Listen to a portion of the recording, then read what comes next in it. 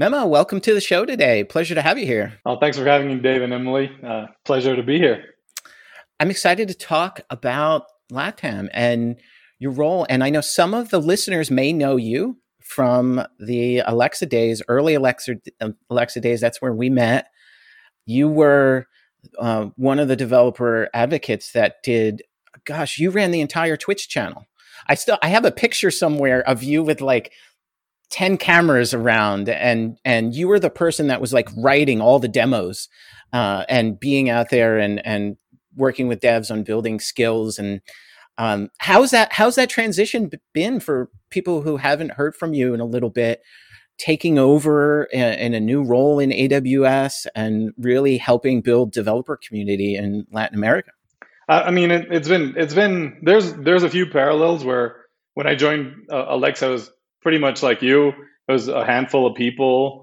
It wasn't a big team, especially evangelism. I think you were on the team. Paul Kutzinger was on the team, and then I joined the team, and it was shortly after maybe Rob, but there was the four of us for a while there, and it was like just in the U.S. trying to figure out what we were doing, different strategies, and for AWS, it's different in the sense that I'm joining. When I joined, it's a way more mature market. There's all of these services. It's been going on for 10 plus years. But in LATAM, there's still a lot to do. And small team. When I joined, it was Vinny, the dev advocate in Brazil, and myself, and that was it. And we've grown the team. I took over the team a few months ago, a little over a year ago, and we got a few more people on the team now. But it's still like it's a 660 million people region, so it's massive. It's kind of mind-boggling, the scale. So there's a couple of things that are similar, trying to launch new programs like we did with Twitch on Alexa, and we went from I would set up cameras in a meeting room and then tear them down every single time to I found a closet that I could steal and I set up a studio in there. So we actually had a room in our nice like high rise in day one that was an actual studio. So I remember that. It feels the same in the sense that we're building something, we're taking small baby steps, and we're getting towards something that's a little bit more solid. And for the listeners, so Latin America from an AWS sense, what countries are included in that area where you're working with the developer communities? Yeah, so probably Latin America and the Caribbean is a better way to describe it. Everything that's south of the US, inclusive of all the islands. So it's 33 countries, and it includes everything that's in there. I don't want to list them all because I'm going to miss them. My geography is not that great, and I don't want anyone to feel left out. But anything that's south of the US, including the Caribbean, is something that we take a look at. And it's super diverse, even when it comes to languages, obviously Spanish and Portuguese, but there's a few French-speaking countries, English-speaking countries, so we really want to try to reach everyone there. I love that you include the islands. I feel like even we have, what do we call them? Not territories in there, and they still get sort of ignored, like the Virgin Islands and, obviously. Yeah, like American Samoa, and there's like a bunch of, It's wild. So I think that's amazing. Talk to me about like the cloud community in that region. What are the really like the highlights of it? And then what do you kind of see as challenges in that community? Yeah. So to me, one of the highlights for me to work here is I'm Mexican. I was born and raised in Mexico, lived most of my life in Mexico. So wanted to give back in a sense to the community. I was actually, I pass as white. I'm very pale. My mom's American, so I speak English since I was born. So I don't have what you would typically associate with a Mexican accent or a Latino accent. So, and then I have a German last name. So it's when I get on stage, people don't look at me and think like, oh, Mexico. So there was even a running gag with the evangelist that I would, the first thing that would come out of my mouth when I met someone was like, hi, I'm from Mexico. Because I love that. And this actually came from, I gave a talk when I was with the Alexa team in Denver, And someone asked me so I gave a talk there, and someone asked me in the stage, like, what university, during Q&A, what university I went to or whatever. And I went into it like, oh, in Mexico, blah, blah. And then after the talk, there was a group of people waiting for me in the hallway track. And they were like, oh, we're all Latinos. We're trying to break into tech. It was so nice seeing someone that's a Latino on stage. Yes. And I was like, I mean, representation matters, and I'm up here, and if I'm not upfront with it, I can't like wear a Mexico jersey every day, but I can like say it. So that got me thinking about it, and that got me thinking about like doing more in the region. I feel I understand the region a little bit better because I grew up here. I worked here for a number of years for tech companies. So I wanted to jump at the chance. And the community, I think there's a lot of people like me that are in the US or in Europe that want to do more for the region, or that want to do more in their local languages, whatever that might be. There's some challenges in the sense that English is the default language in tech.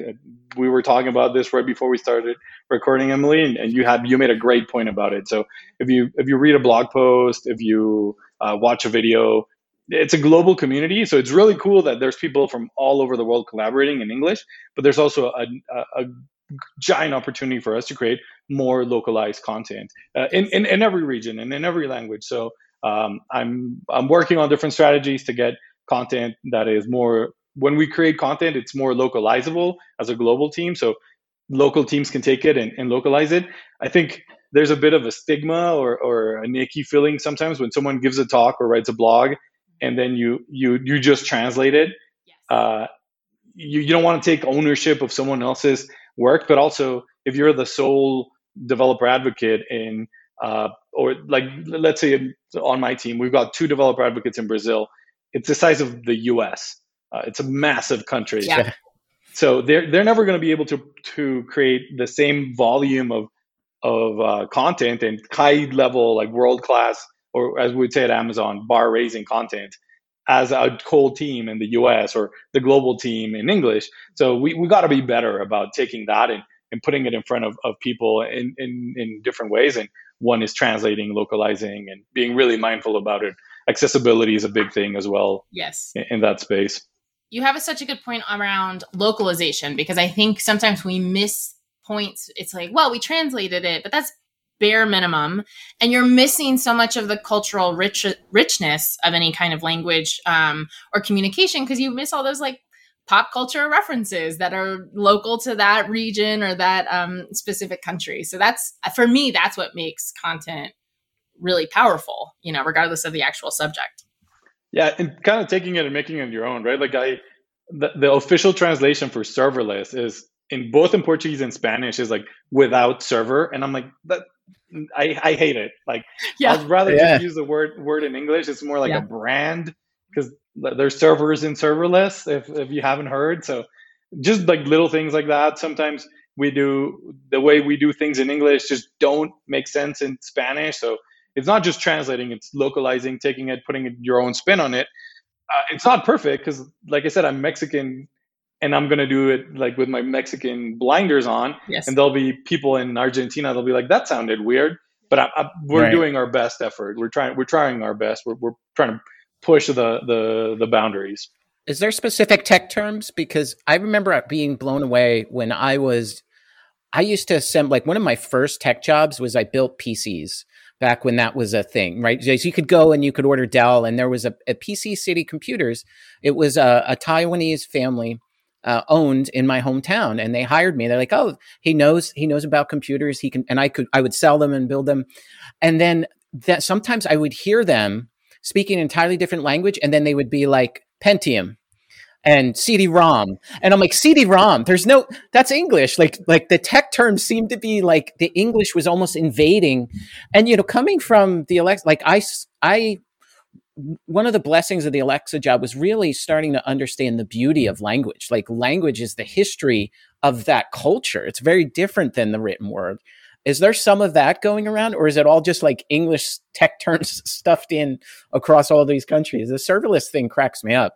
There definitely is. It goes to the point where like everything in Spanish is gendered. So like a pencil or a pen is either male or female, but then there's no rules for new things. So saying like the AWS console, in one country you might say it's the male console, and the other ones would be like it's female. And if you get enough gender, different like people in the room, like if you get someone from Colombia and Argentina and Mexico and Dominican Republic, and then you ask them, you're going to have like 7 different opinions. And it's a good way to like have a good conversation around language. But it's Spanish, but it's like there's a lot of differences there. We try to stay true to what the message is, but there's also in Mexico we have since we share a giant border with the US, there's a lot of permeation with English. So like saying things like motherboard or serverless is not weird, like just dropping English in there every now and then. In other countries, they're like in Spain, they're a little bit further away from that, and they try to translate everything. It's neither is wrong or right. Both approaches work. But what I do feel is that as communities, as customers see us trying to speak Spanish, create more stuff in Spanish, they appreciate it. They don't care that, oh, I'm from Chile, we say it this way. They're like, I get it. It makes sense. They might send a funny tweet at me like what you just said makes no sense in the context.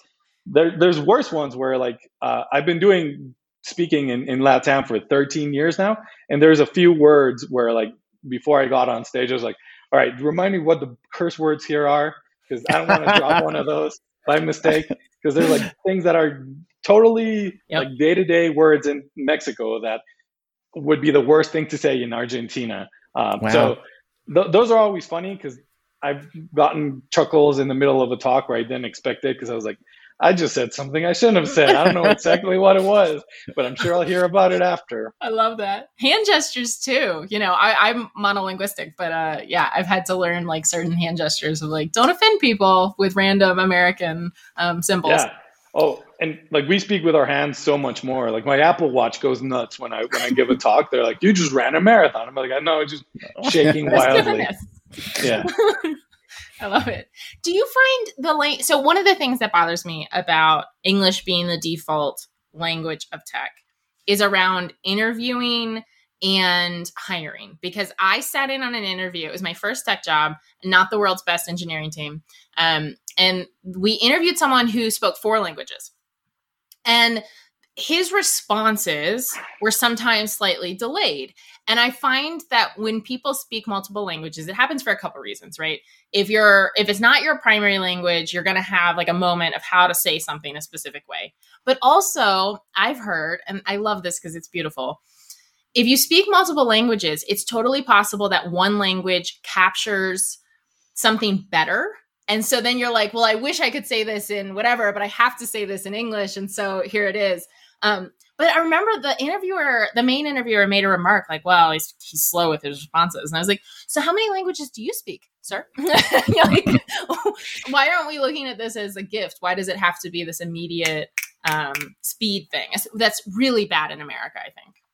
Yeah. So there's the one side where like we're a global team. So I want whoever comes to my team to be able to collaborate with Boaz in Israel or Chani in Korea, because that's like how great things happen, right? So we need a baseline of English. But I don't judge anyone by their English language. Like if I'm doing an interview, I'll run 85% of the interview in Spanish if they're native Spanish speakers. And if they're native Portuguese speakers, I'll have Vinny or Anna from my team do the interview in Portuguese first, and then they'll do an English check to make sure that they can, because I don't want to set them up for failure. I don't want to be like, oh, they don't speak any English. We're a global team. Their director is going to speak English. Their VP is going to speak English. They can't even communicate with them. That's a bad position to be in. But I also don't want to be like, oh, you have to have this perfect English, blah, blah, because it's unfair. I cheated. Like it just came pre-installed in my head. Yeah, I was born with it. So I've been learning Portuguese over the last few years, spurred by my team. Like they only talk to me in Portuguese. We do our team meetings in Portuguese. We do our one-on-one in Portuguese. And that's it's hard. amazing. Like, learning a new language is really hard. But when I could travel, when I went to Brazil and when I spoke Portuguese, people were so appreciative of it. I was murdering their language. Yeah. But they were like, he's making an effort. Yeah. And one of the saddest moments in my life, to be honest, I was in Brazil. I was having breakfast with some community members, and someone said like, "Oh, Memo, your accent in Portuguese is getting better." And I was like, "Oh, because like it sounds like a Mexican speaking Portuguese." And they're like, "No, you sound like an American speaking Portuguese." And it just blew my mind. I could not handle it. I spent like an hour just staring into my breakfast because I was like, how is this possible? I should speak like someone that's a Spanish speaker that's trying to speak Portuguese. And they're like, "No, you sound like a gringo, like you sound like you're from Texas speaking Portuguese." And I was like, this is like, I've shamed my ancestry. I gotta go do something. Like I gotta go eat some tacos or something to like up my Mexicanness. But I've even noticed, like this is like, so I'm from the East Coast, so we had different like immigrant populations, but people who had come either to the UK to learn English or America to learn English, they speak very differently in small ways. So I can totally believe like you have these interesting influences that kind of guide you. Yeah, going back to what Dave was saying about the Alexa team, it really blew my mind when I was we started developing the language models for like Mexican Spanish, Spain Spanish, USA Spanish, and how different those were. And like when teams would reach out to me, I didn't work on the models specifically, but when they had questions, they're like, "We need someone that's a native speaker to look at some things." And they're like, "Memo, come over here and let me throw some questions at you."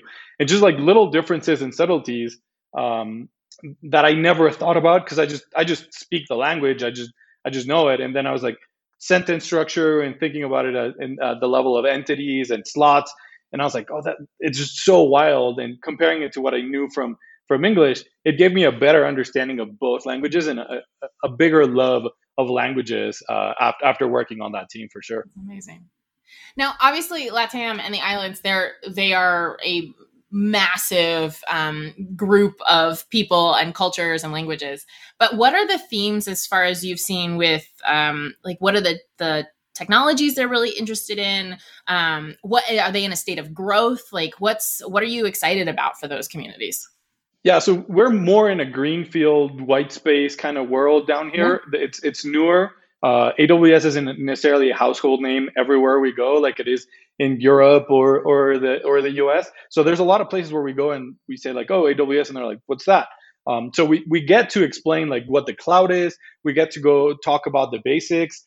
We get to talk about just new concepts, right? I just gave a talk, or I just recorded a talk that's going to be live for the America Summit in Spanish around immutable infrastructures and just concepts like that, where they're like, it's not such a big thing once you're in the cloud, but if you're thinking about physical servers still, and I just come at you with immutable infrastructures, I might scare you or I might inspire you, but we always want to lean on that inspiring side. With DevOps, with CI/CD, with all those different like, they're more like philosophies than technologies. People feel like they have to go whole hog, 100% pedal to the metal. Like if I'm not all the way to CD, I'm not doing it right. And just trying to tell people like it's okay to baby steps, right? Move one workload to the cloud, build a Lambda function, do a little pipeline for like this little piece of what you're doing. Learn from it, take your lumps, then do the big thing.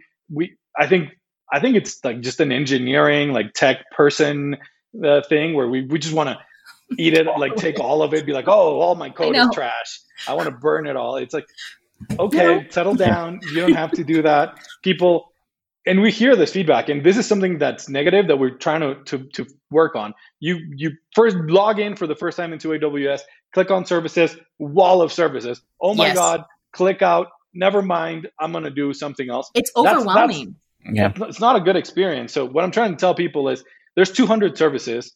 You don't have to learn AWS. You have to learn a service, a thing, a technology, whatever resonates with you. I hate these like religious wars we go into. Like I love one of my ex-team members still at AWS, Eddie. He's Eddie Zaneski. He's like deep into containers, is Cloud Foundation all the way. And I do way more serverless stuff because I was like doing stuff on servers, kind of containers somehow missed me, and then I did serverless, and now that's what I like.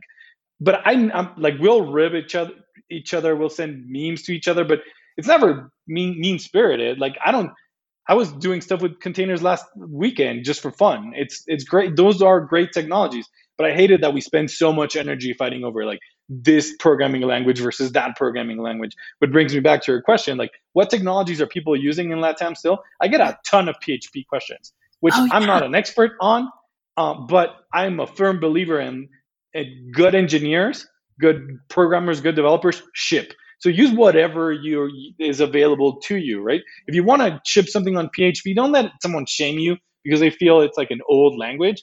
Yeah. It isn't. It's like it works. There's billion-dollar companies built on PHP. Why wouldn't your startup work on PHP? And if it's JavaScript or Python or Go or Rust or whatever, whatever floats your boat, I'm cool with it. Like the cloud's cool with it. Like that's the beauty of it, right? Like it's so big, it's choose your own adventure. I want to use PHP and use containers. Yeah, you can do that. You want to use Go and be serverless. Hey, you can also do that too. You want to spin up your own server and build your whole stack, but it's like fronted with a Elastic container, so it's scalable. Yeah, also knock yourself out. So that's the flip side of that wall of services, right? Yeah. It's a toolbox. You can pick and do whatever you want. It is overwhelming, so we got to find a way. And my team, the global DevRel team, is working on doing more around that space. We hear the feedback, and I want to let the community know that we've heard them. We're trying to do something, but we don't want to slow anyone down. We believe in the two pizza team philosophy, where we got small teams that are delivering for their customers. They're going super quick. So we never want to tell anyone, whoa, you can't ship that or don't do that. We just want to be able to provide some guidance around like, this is my first time on the cloud. Yeah, that's amazing. No, I love that approach that it's a toolbox and to pick things off one at a time. I talk about DevOps a lot and people get really overwhelmed. Like, well, how do we, do the DevOps? It's like, no, you do one little thing. You make one little change. You track the data. You see how it works, and then you expand from there. But by the way, I'm a huge fan of your book. So thank you. That approach, I think, is the right thing. I think we over-index sometimes where we're like, oh, I'm going to do the 400 level talk because I want to flex and show everyone how good I am. And like beginner content is for like junior people to create. Yes. That like BS. If you can create beginner content, you're actually showing mastery because you're actually showing that you understand the concepts, that you can boil them down to their minimum, that you could understood your assignment. And you were able to say like, this is 100 level or 200 level and do it right. And people leave there with something that they can work on. Yeah, there's room and space and for 400 level talks, but not every talk has to be at that level for you to like show that you're the most proficient at X or Y. Like bring more people in. For me, I have pretty high neuroticism. It's always about feeling stupid, which is why I've like fallen in love with tech and technologies. Is like I hate not understanding things, and so I have this tendency. And as I've gotten older, I've tried to feel more comfortable with feeling uncomfortable, and remembering what it was like. But when you figure something out and you get that dopamine rush from it, right? Oh, like you intimately understand that technology. You want to continue to feel that way versus this thing over here, which is completely different. And I guess that, I guess that's just a human being thing. You can apply that to everybody's opinions in life, right? But I think it's definitely when it comes to developers picking, right? Because programming languages is taking human creative thought and automating it. Right. And which is why we've got bugs and we've got all these other things. And I think is why we see that attachment. Memo, thank you so much. Let's continue this conversation in a follow-up episode. I know we still have a lot more to talk about. Thank you to everyone that's listening for their time as well. And if you're interested in anything AWS related, hit any of us up. We're pretty active out there.